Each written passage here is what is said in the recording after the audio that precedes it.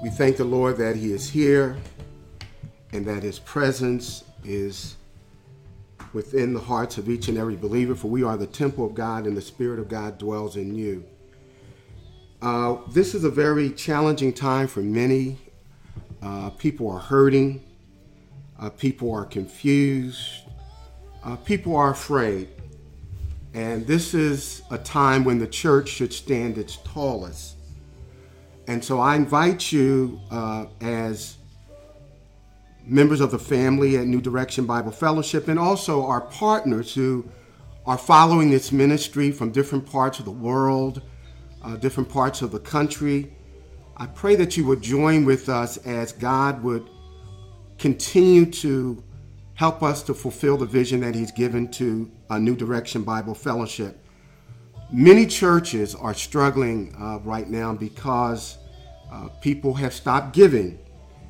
And so I want to lift up the pastors and the congregations and just to ask the Lord to impress upon the hearts of his people that the work of the kingdom is really bursting out of the seams. People are getting saved.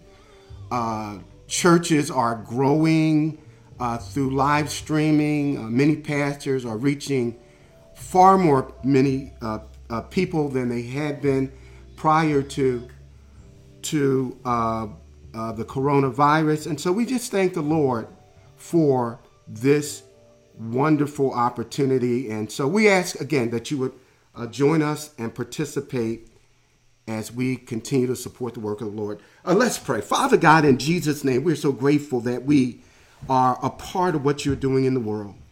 Father, we have no cause to be afraid because you have not given us the spirit of fear, but of power and of love and of a sound mind. And God, we are so eternally thankful that the Comforter has come and he is the one who is guiding us that we might have a word in season that will minister a proceeding word to those who are hurting at this time. And so God, take this word that will be shared today and honor and bless your church. In Jesus' name, amen. Amen. We praise the Lord. And I invite you to turn with me in your copy of the Word of God to 1 Corinthians chapter 11, verses 18 through 22. We are going to be partaking of the Lord's table today. So I invite you to get your punch, your fruit, your grape juice, and your cracker, that when it is time following the message that you can join us as we commune together. I have been amazed to observe as I go in and out of the hospital. Chick-fil-A continues to have long lines of customers waiting to be served at their location. And what's amazing to me during this time of COVID-19 is that most of the people that are driving to get chicken from Chick-fil-A, they have to pass, sometimes going miles away, local establishments that sell the same product that Chick-fil-A sells. But for whatever reason, people find themselves flocking to this establishment. And so the question for me was, what is it about Chick-fil-A that sets it apart from other chicken joints? And if there was one word that would distinguish them, it would be service. When you go to Chick-fil-A, you feel important. You sense that the company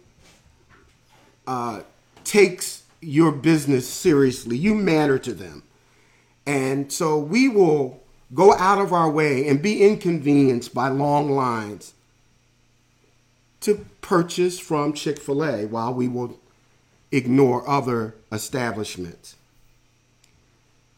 How many of you know that if you remove that one word that separates Chick-fil-A out of their practice, the word service, it would simply become just another establishment that sells chicken.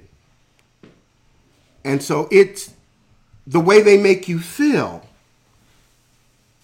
the way they connect with you, that human touch, that going the extra step keeps you going back, keeps you spending your money. It doesn't matter how beautiful a facility is, how updated the technology is, even if the food is great and the prices are reasonable. If you feel that you're getting bad service and people don't appreciate your hard-earned money that you're spending at their facility, you're going to stop spending money at that establishment. I want you to know that the same is true in the church, that church ought to be a place where you feel that those who call themselves Christians, Jesus said, you shall know them, that they're my disciples by their love, that you feel important, that you feel that you matter. And if you don't feel welcome, if you feel excluded, like Chick-fil-A, you can take your business somewhere else. And so when we come to 1 Corinthians chapter 11, the Apostle Paul, of course, is talking about communion, but he's also talking about how bad the Corinthian believers were treating each other and how hard it was to attend the church, to partake of something that should have been one of the most sacred experiences that believers can share together. And so I want to continue our series today. I've entitled, Be the Church. We learned on last time that you are the church. You are the church. But what we're going to discover today about being the church is that one of the ordinances that the Lord left to the church as a command to observe until he comes is the ordinance or the ritual of Holy Communion. The second ordinance is baptism. And what we're going to see from the Word of God is that it is impossible to have communion without communing. You must commune before you can have communion. You got to treat each other the way Christ has described in the Word of God. We got to treat each other right. How about somebody saying amen? I hear that amen. I hear that amen. Praise the Lord. You cannot have communion without communing. Now let's listen to the passage again from verses 18 through 22 in chapter 11. Listen to the Word of God. Now, in giving these instructions, I do not praise you, since you come together not for the better, but for the worse. For first of all, when you come together as a church, I hear that there are divisions among you, and I partly believe it. For there must be factions among you, that those who are approved may be recognized among you. Therefore, when you come together in one place, it is not to eat the Lord's Supper. For in eating, each one takes his own supper ahead of the other, and one is hungry and the other is drunk. What? Do you not have houses to eat in, or do you despise the church of God and shame those who have nothing? What shall I say to you? Shall I praise you for this? I do not praise you. The Apostle Paul as you read further into the chapter, verses 23 through the end of that chapter, he's talking specifically about behaviors that are occurring during and before the partaking of communion. Now, before we delve into the passage, I want to help you to understand terms that we don't commonly use and don't have a thorough understanding of. The word communion, when it doesn't have reference to partaking of the Lord's table, and we'll talk more about that, it is used in the scriptures referring to Christians in the same way that we use the term fellowship. The word communion and fellowship are synonyms. They are synonymous. And the word fellowship comes from the Greek word koinonia.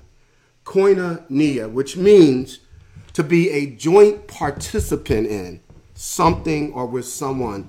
To be a joint participant in something or with someone. And it also means to share something in common. I've often said this for humor's sake, but it does capture the idea. Fellowship means two fellows in the same ship. You're a joint participant in something or with someone, and you share something in common. Now, for Christians, fellowship is more than a group of brothers sitting around and eating Dunkin' Donuts and having free coffee. Fellowship is more than clicking the I like sign on Facebook.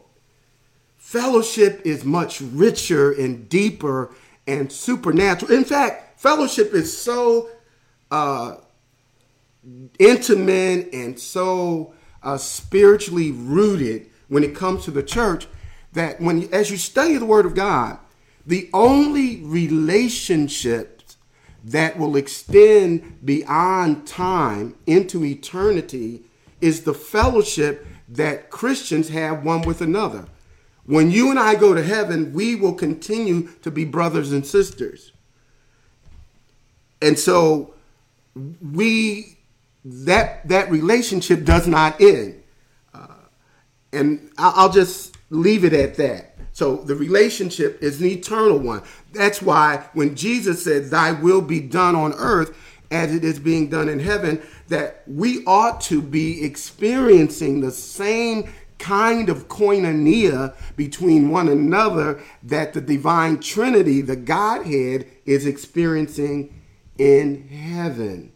So let me help you with this term, communing or fellowship, that we don't frequently use, by giving you some synonyms. The word fellowship has the idea of empathy.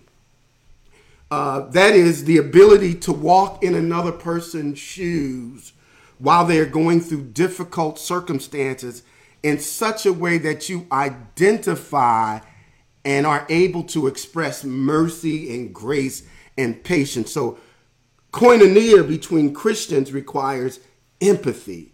That I feel you, I understand you, I'm going to bear your burdens, I'm going to walk through this with you because I understand that I am my brother's keeper.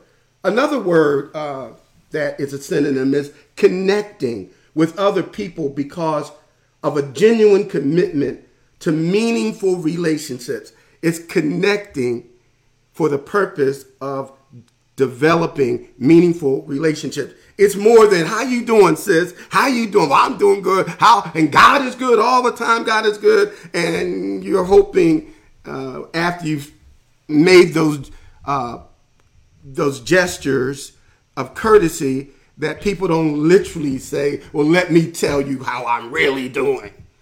Fellowship is genuinely committed to knowing how people are really doing to develop close ties for personal intimacy in Christ.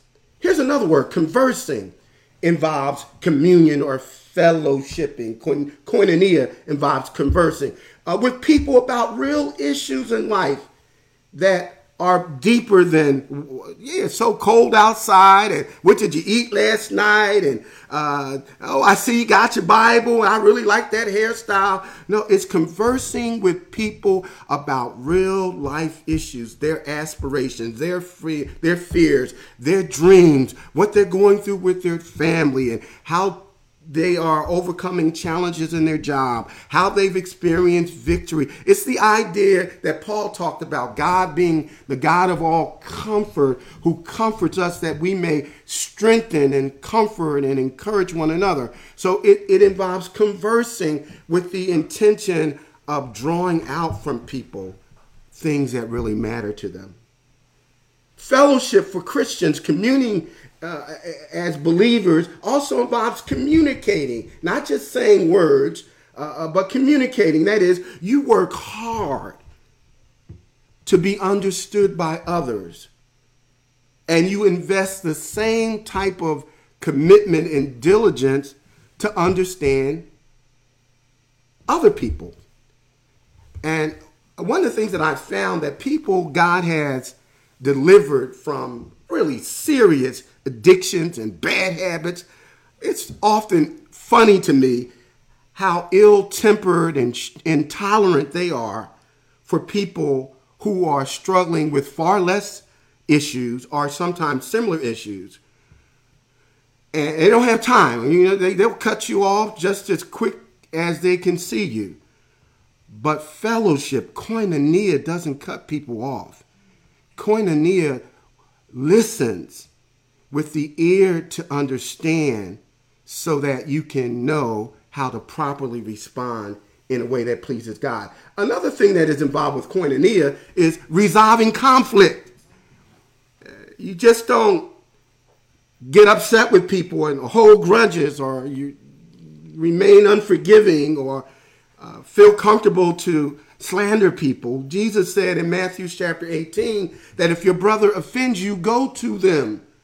One of the most unrepented of sins in the church is the lack of conflict resolution. We don't go and tell people when we are offended. We don't go with the idea of, I don't just want to be right. I'm going to get this off my chest. I'm going to let you know how I feel. I'm saved, but not that saved. No. The reason why Jesus said that we should go is to be reconciled. The goal is to solve the conflict, not to be right about how you feel about what has caused the tension. And he says, if you go in private and you tell the person and they receive what you're saying, you won that person, and now you have reconciliation, you have harmony, and you have koinonia again, you have fellowship. I'm telling you, this thing we talk about regarding communing with one another and fellowship, it's deep. It deals with real life issues. Here's a final synonym for fellowship and koinonia. It's loving people unconditionally and demonstrating it by your actions. We say, I love everybody. Oh, I love the body of Christ. And then somebody looks at you sideways. And God forgive them. You know, somebody, you fool me once, God, it's on me, fool me twice, well, however they say it. We don't have, in practice, agape love, the unconditional in spite of active love. But koinonia keeps pursuing. Koinonia keeps on embracing the object of its commitment to being like Christ. And so when we talk about fellowship, we're not just talking about something that's really casual or haphazard. I am afraid of people who call themselves Christians who can just cut you off. You get upset with them, or if they don't feel like you understand, or you feeling them, and or you interfering with their flow, their rhythm, their schedule. You're not on their level. They just will totally ignore you. But I hear the word of God say in 1 John chapter 1, verse 7, it says, but if we walk in the light as Jesus is in the light. If we walk in holiness, in righteousness, if we are in fellowship, koinonia with Jesus, the Bible says then we will have koinonia, share in common, be a joint participant in with one another. One of the greatest evidences of your spiritual maturity is how do you get along with other Christians?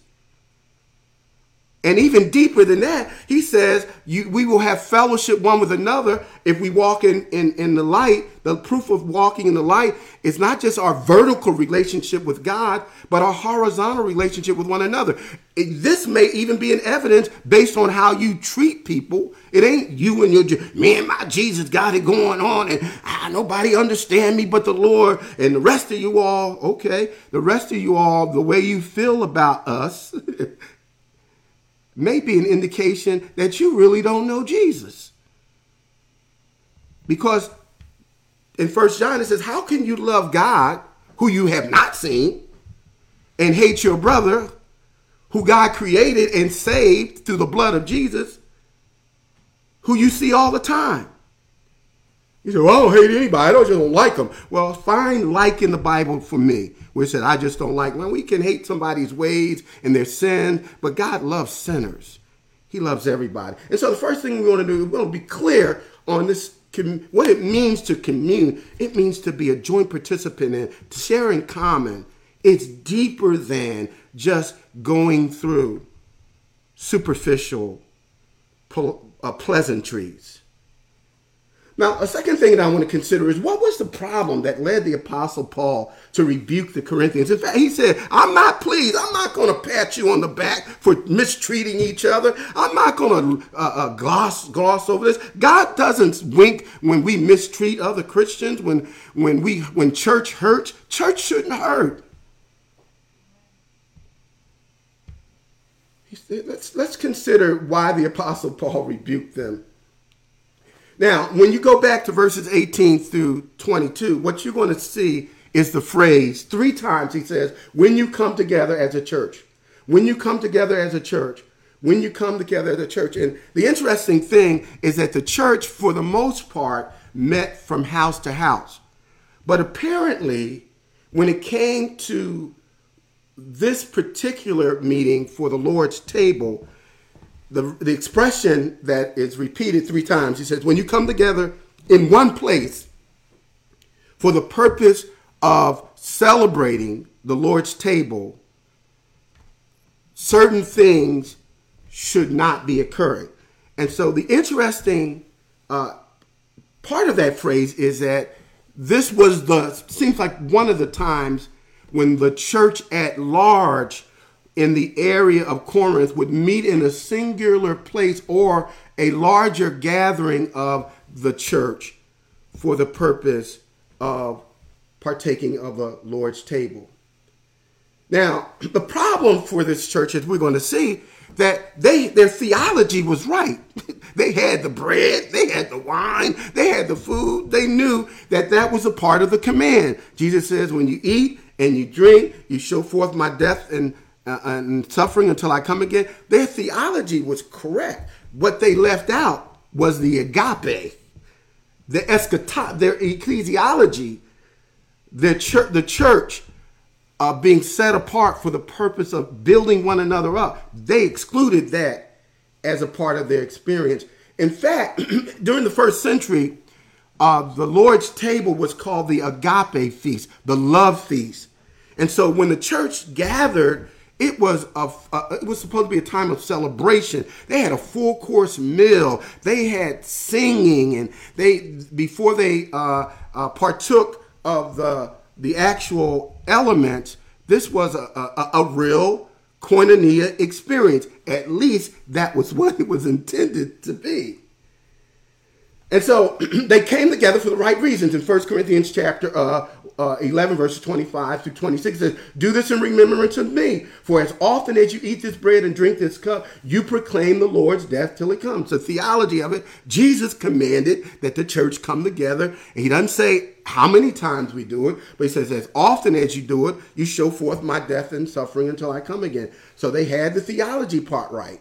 The problem was the people that were coming, some of them were leaving worse or feeling worse than they did when they came. They came for celebration, but they left feeling rejected.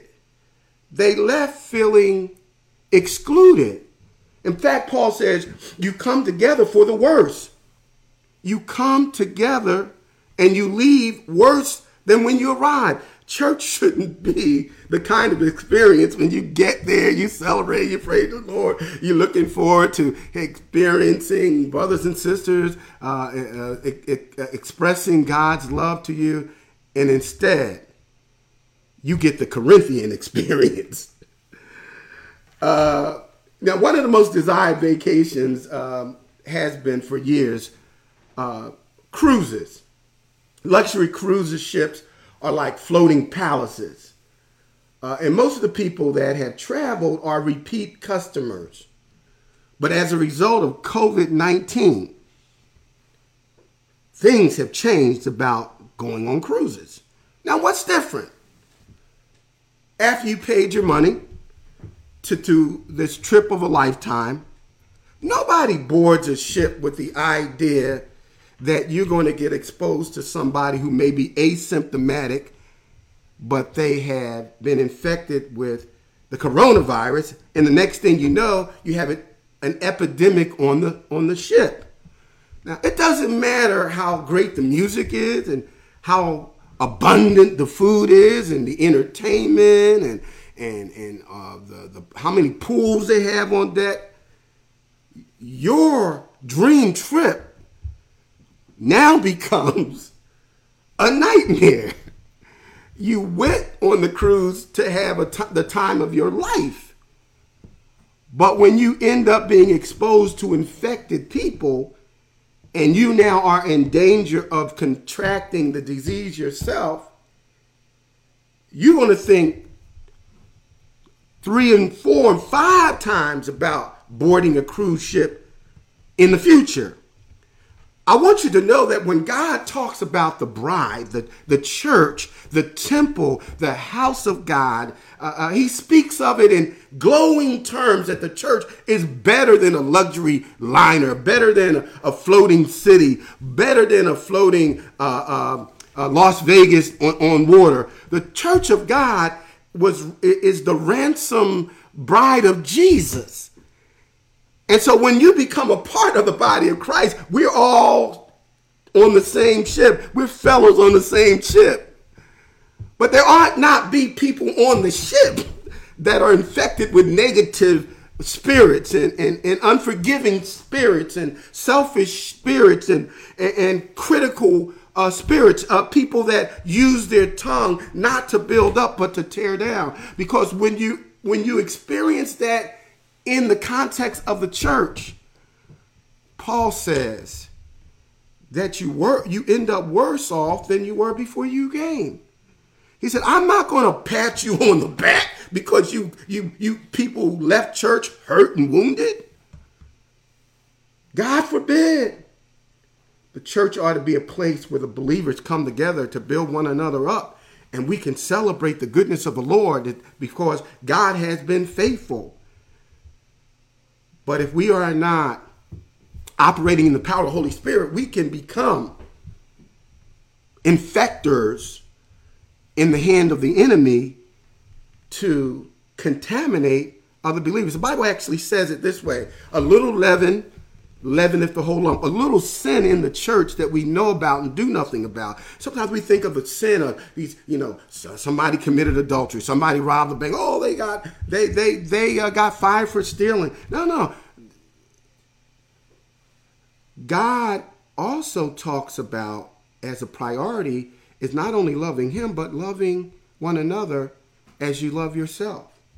Now, let me quickly give some specific reasons why the Apostle Paul rebuked the church. He says in verse 18b, he says, there's division among you.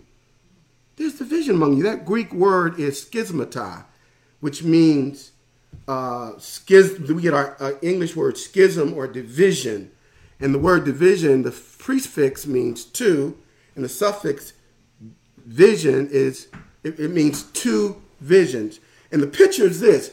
The church is supposed to be a seamless garment, like a woman's dress, a flowing dress. And what has happened because of division, because people have their own agendas and are part of cliques, the church has tears in it. It's been rented. It's been torn. Now, I don't know any sister who has a dress on and somehow you get a snag in it, you're not going to try to do something to fix it. Well, they weren't trying to fix it. Now, let me share some things with that. They were divided over. They were divided over leadership. They were following men rather than Christ. They were divided over spiritual gifts. Some people thought to be more spiritual, you had to speak in tongues. And if you didn't speak in tongues, then you somehow were less spiritual than they were. And then Paul actually writes 2 chapters are devoted to spiritual gifts. Chapters 12 through 14. So 3 chapters to address that issue. They were divided over education. There were people in the church who were educated, and they were looking down on the uneducated, the ones who were undegreed. And Paul reminds them in 1 Corinthians chapter 1, verses 26 through 31, he says, don't forget your calling. Don't forget that when Christ called you out of sin, it wasn't because of your academic accomplishment. And so they were divided. Those who had degrees and those who were accomplished academically were less likely to associate with people who were not educated. They were divided over wealth. The wealthy had food and they had transportation. And so when they would arrive at the communion, they would bring their own food, but they wouldn't share it with people who were out of work, people who were standing in food lines. And so they were divided over wealth. They were divided over Christian liberties in chapters 8 through 9 in 1 Corinthians. Can a Christian eat meat that was offered to idols? Can a Christian go to the movies? Can a Christian have a glass of wine? Can women wear pants or lipstick or earrings? So they were divided over things that the Bible doesn't mandate or give absolute commands on. And so there was a division. And those were, I'm going to categorize the things that I've already shared as unbiblical reasons to be divided. We can differ in our opinion, but it's not a basis for separating and breaking fellowship with someone. Here's another reason. Singles were believed to be more spiritual than married. And so in 1 Corinthians chapter 7, people who were married were starting to divorce their mates because they thought that sex was sinful. And so to purify their bodies, they were beginning to leave their mates. And Paul wrote to them to say that divorce was not permissible as a way of somehow becoming more spiritual. They were divided over that. They were divided over doctrine. Was resurrection necessary? They were divided over giving. The Corinthians had committed to give to the church of Jerusalem that had gone through a famine, a drought, and then they reneged on it. They weren't going to give up nothing. So Paul says, look, I'm going to send some brothers to come and pick up the money you promised. And so there was division about should we or shouldn't we? We're not in the church building now. Maybe we don't have the tithe. I don't know why we got to pay now. Well, the tithe belongs to the Lord. But this was a reason they were divided. But then there were some, those were unbiblical reasons. Here's some biblical reasons that they were divided. Paul says factions are necessary. There are times when you should part and decide that you're not going to be in a meaningful fellowship with a person who professes to be Christian. And that can be because of doctrinal differences. There are people who don't believe that there's a hell. There are people who don't believe that Jesus is God in human form. There are people who don't believe that Jesus was virgin born. They don't believe that you can be saved and not lose your salvation. And so sometimes it's necessary to separate from people who are in error or they have heretical beliefs. And also there are times to separate when people by their beliefs are revealing they aren't saved. Paul says this is how we know and distinguish when people know Jesus and when they don't, is by having discussions about sound doctrine. And so he says faction, there are biblical reasons when division is appropriate. I found it really amazing when I read a story about some news reporters who were doing a study on the insane asylum many years ago, and they were visiting one of the largest institutions where criminally insane murderers, rapists, and child molesters were housed. And when they went, they noticed that something really was unusual. For every one staff member, there were about five patients in the same facility, in the same area. And so the news reporters got kind of nervous. And aren't you guys kind of worried that these guys will overpower you? After all, they are in here for murdering and horrible crimes. And then one of the workers responded. He said, well, we don't worry about it because lunatics never unite. Lunatics never unite. How foolish it is for Christians to be saved by the same blood of Jesus, on our way to glory because Christ died for us, on our way to a place where we're going to be rewarded for being obedient to the Lord, in a position where the Spirit of God can work through us, and yet we are divided. Yet there's schisms in the body of Christ. How foolish is that? Paul says, I rebuke you for the division. He rebuked them for the disregard of one another. He says, each one of you takes his own supper ahead of the other. They were not interested in esteeming the interest of others above their own. They were only concerned about their group, their clique. Churches should not have cliques. Churches should not have exclusive groups that don't allow you to participate because you lack the education, you lack the finances, or you don't have the same gifts, you don't live in the same rent district, you don't drive the same kind of vehicles. And unfortunately, we judge spirituality and significance by what people drive, where they live, and their academic credentials. That's not how God looks at us. The Bible says that there's no partiality with the Lord. There's no Jew nor Greek. We are all equal at the foot of the cross. And so Paul says you have no regard for one another. They arrogantly and ignorantly excluded others by mistreating members in the church. It's harmful when we exclude people for reasons that are unbiblical. They were also disrespecting the true purpose of communion. He says, what do you not have houses to eat and to drink? Or do you despise the church of God and shame those who have nothing? What shall I say to you? Shall I praise you for this? No, I don't praise you. They were coming to communion and they were getting blasted. They were drinking the whole, they didn't have Welch's grape juice. They had real wine.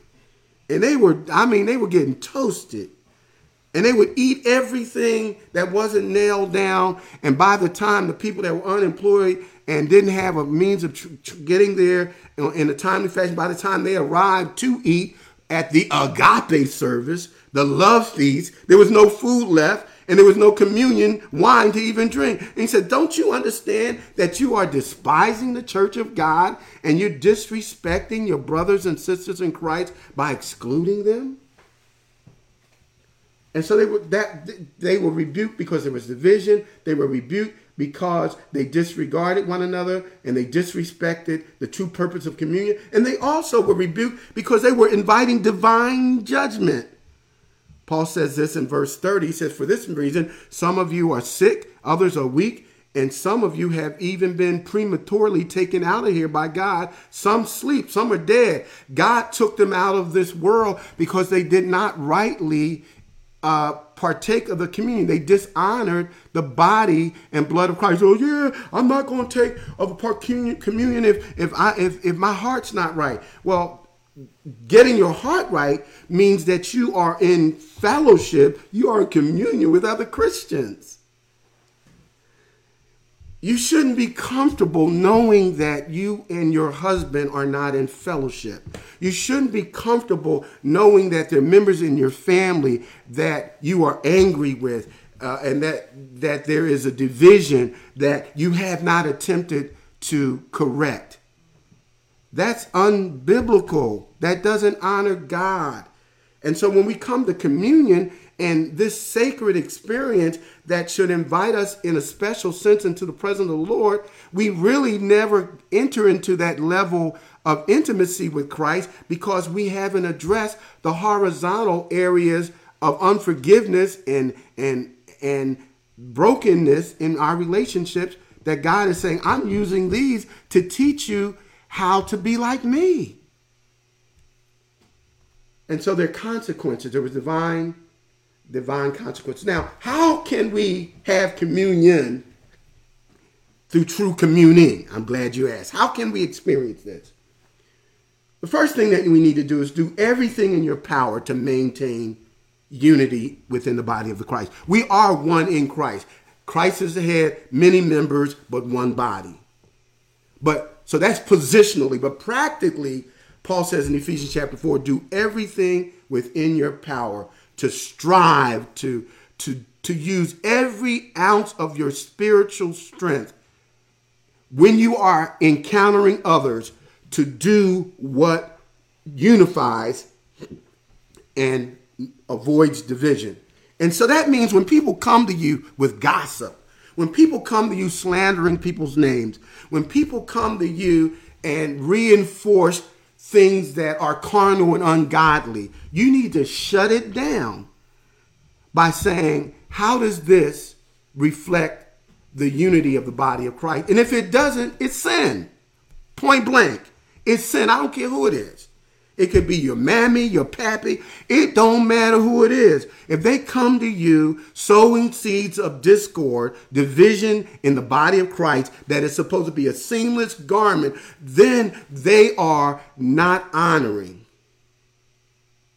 their relationship with Jesus Christ, and they're causing harm to you and to the church. You're not going to ever grow beyond your willingness to be obedient to the Lord, especially in the area of unity. Secondly, devote yourself to serving others, not just people you feel comfortable with. Oh, we are in a time where needs are all around us.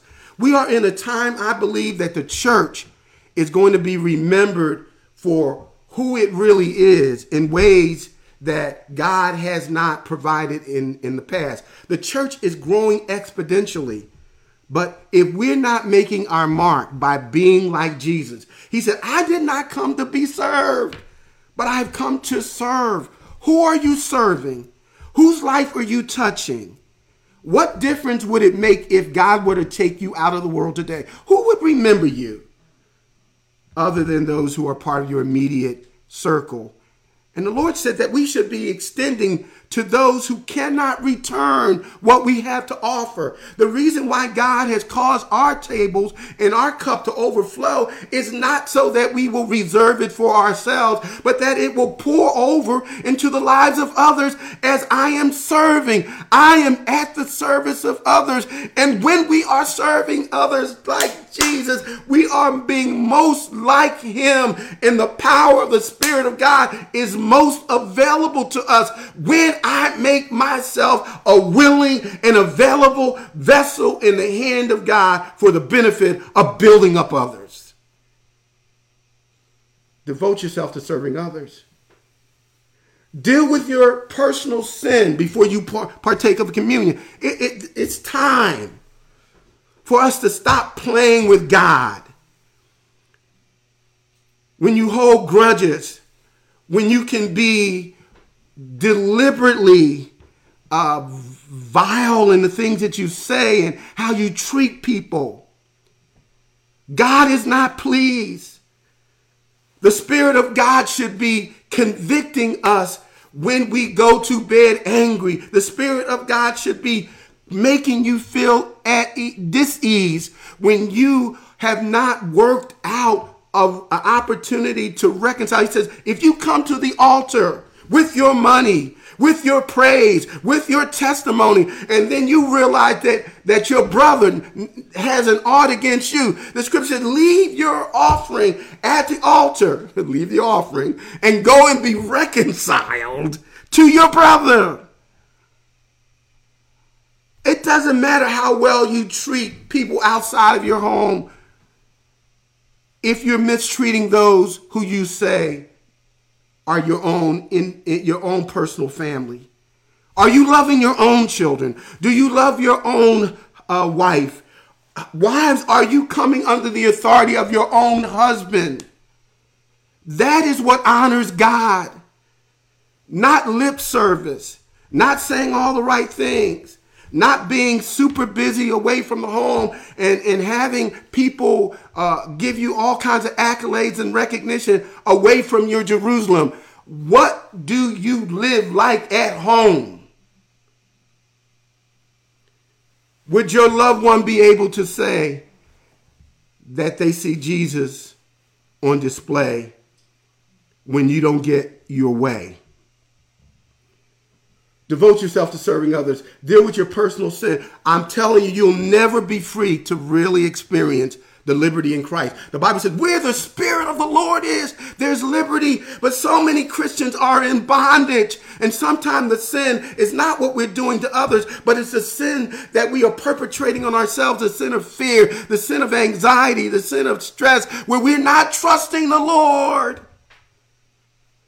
And so we walk in a spirit of intimidation. We walk in a spirit of defeat. Here's a final thing. Not only do we want to deal with our personal sins, devote yourself to serving others and doing everything in your power to maintain unity, but also decide to treat other people the same way you want them to treat you. Stop waiting for people to make your day. Stop putting people on the meter. Let me see how much they love me. Let me see how much they recognize me. Let me see if they'll come and shake my hand while I'm at church. Let me see if somebody's going to pick up the phone to talk to me. Let me see if they're going to text me a message. Let me see if they're going to acknowledge me on Facebook. No, that's not the biblical model. That's how the Gentiles and the heathens act. The Bible tells us to do unto others as you would have them do unto you. You cannot have communion without communing, without koinonia, without sharing and joint participants in something in common through love, through empathy, through communication and conversing, and through conflict resolution. That's the power of the Holy Spirit. I can do all things through Christ who strengthens me. Even working out my differences with other Christians. I'm not going to give up on you because Jesus hasn't given up for me. I'm not going to stop praying for you because the Lord right now at the right hand of the Father in heaven, he is praying for me. I'm going to keep on pursuing you as the Lord is pursuing us. Paul says, it's not good when church hurts people. One of the most moving and powerful stories in the Bible is found in 2 Kings chapter 7, verses 3 through 20. It's about 4 lepers. And they were outcast from the city because they had a contagious disease. And the disease, it wasn't like corona because it was actually they were quarantined. They couldn't enter the city. And if anybody ever came in contact with them, they would have to say, unclean, unclean, unclean. So in this account, these lepers are locked outside the city, but everybody that's inside the city is under siege by the Syrians. And the Syrians are waiting to starve the people inside the city out. They can't come out to get food. And so the people are starving and people are dying inside the walls. And so the 4 lepers get to a point where there's no food that they can find, and they're starving too. And so they have to make a decision. They said, we can either go into the city and they chase us out or execute us, or we can go to the Syrians and they chase us out or kill us. So they decided to go to the Syrians. What they didn't know is that God had caused the Syrians to hear the sound of chariots. And they felt like they were under attack. And so they gathered very little and they fled for their safety, even though they weren't being chased. I want you to know that God will make you feel that somebody's chasing you when there's nobody behind you. And so they left all their food. They left the treasures. And so the lepers stumbled across all this food and they start throwing down. I can imagine they got food all in between their teeth and they're just celebrating. They got clothes and they got money and they got their little group, their little clique. It's just the 4 of them. They going through all of the hell of being leprous and rejected and outcast and uninvited and marginalized. And so here they are with everything that you could ever want. And so they could say, well, look, they mistreated us. They didn't allow us to come into the city. They didn't think about how hungry we were. And every time they saw us, they ran like we were some kind of, like we are, lepers. They didn't really mistreat us. But instead, one of the lepers said, this is not good. How can we feast? How can we benefit from the blessings of God while our other brothers, while the children of God are still behind walls, still in bondage, still unable to feast, die of starvation? They said, we've got to do something about this. I don't care how they treated me. I'm not going to hold it against them that they kept me out of the city. I'm not going to let that disrupt what God is saying to me right now. And so what they did, they went into the city and said, we're hungry beggars who have found food, and we want to show you where you can get the same food. I want you to know when you're communing, you can have real communion, because we understand that all of us are hungry beggars who have found the bread of life, Jesus Christ, the Son of God, and we partaken of him, and we found out, like the woman at the well, that if we would simply sup of him, partake of him, that he would satisfy us in ways that we would never hunger, we would never thirst again, that he would in fact be our shepherd, he would lead us beside the still waters, he would lead us to the green. Jesus has done that. And since he's done that for me, how dare I not share the bountiful blessings with others as I fellowship with them through koinonia that honors God. You cannot truly have communion without communing with other believers. Praise God. Amen. Praise the Lord. Now join me in prayer as we go before the Lord. If you have heard that message today, I'm talking to not just those who physically attend New Direction Bible Fellowship Church when we're in the building, but I'm sharing this invitation with many of you, hundreds of you who are listening to us from around the country, some in different parts of the world. You don't have to be in the same place to be a part of the same body, the body of Christ. And so I want to invite you to give your life to Jesus and become a member of the family of God so that we can experience this koinonia that starts on earth but extends into eternity. Pray with me this prayer if you believe that Christ died for you, your sins. All of us have sinned, and we all fall short of the glory of God. But the Bible says the wages of sin is death. That is separation from God. But the free gift of God, the gift is from God and it's free, is eternal life, life that never ends in the presence of God through Jesus Christ. And God, while we were without strength, while we were still in our waywardness, God demonstrated beyond any shadow of doubt how much he agapes us, how much he loves us by sending Jesus to die. That through him we can have a relationship, we can have koinonia with God. The Bible says if you say with your mouth and believe in your heart that Jesus is God and that God raised Christ from the dead, that you shall be saved right now. For with the heart man believes unto righteousness, and with the mouth confession is made unto salvation. So would you repeat this prayer after me? Lord Jesus, I am a sinner, and my sin separates me from you. I believe that Christ died for me, that he was buried, and he rose on the third day.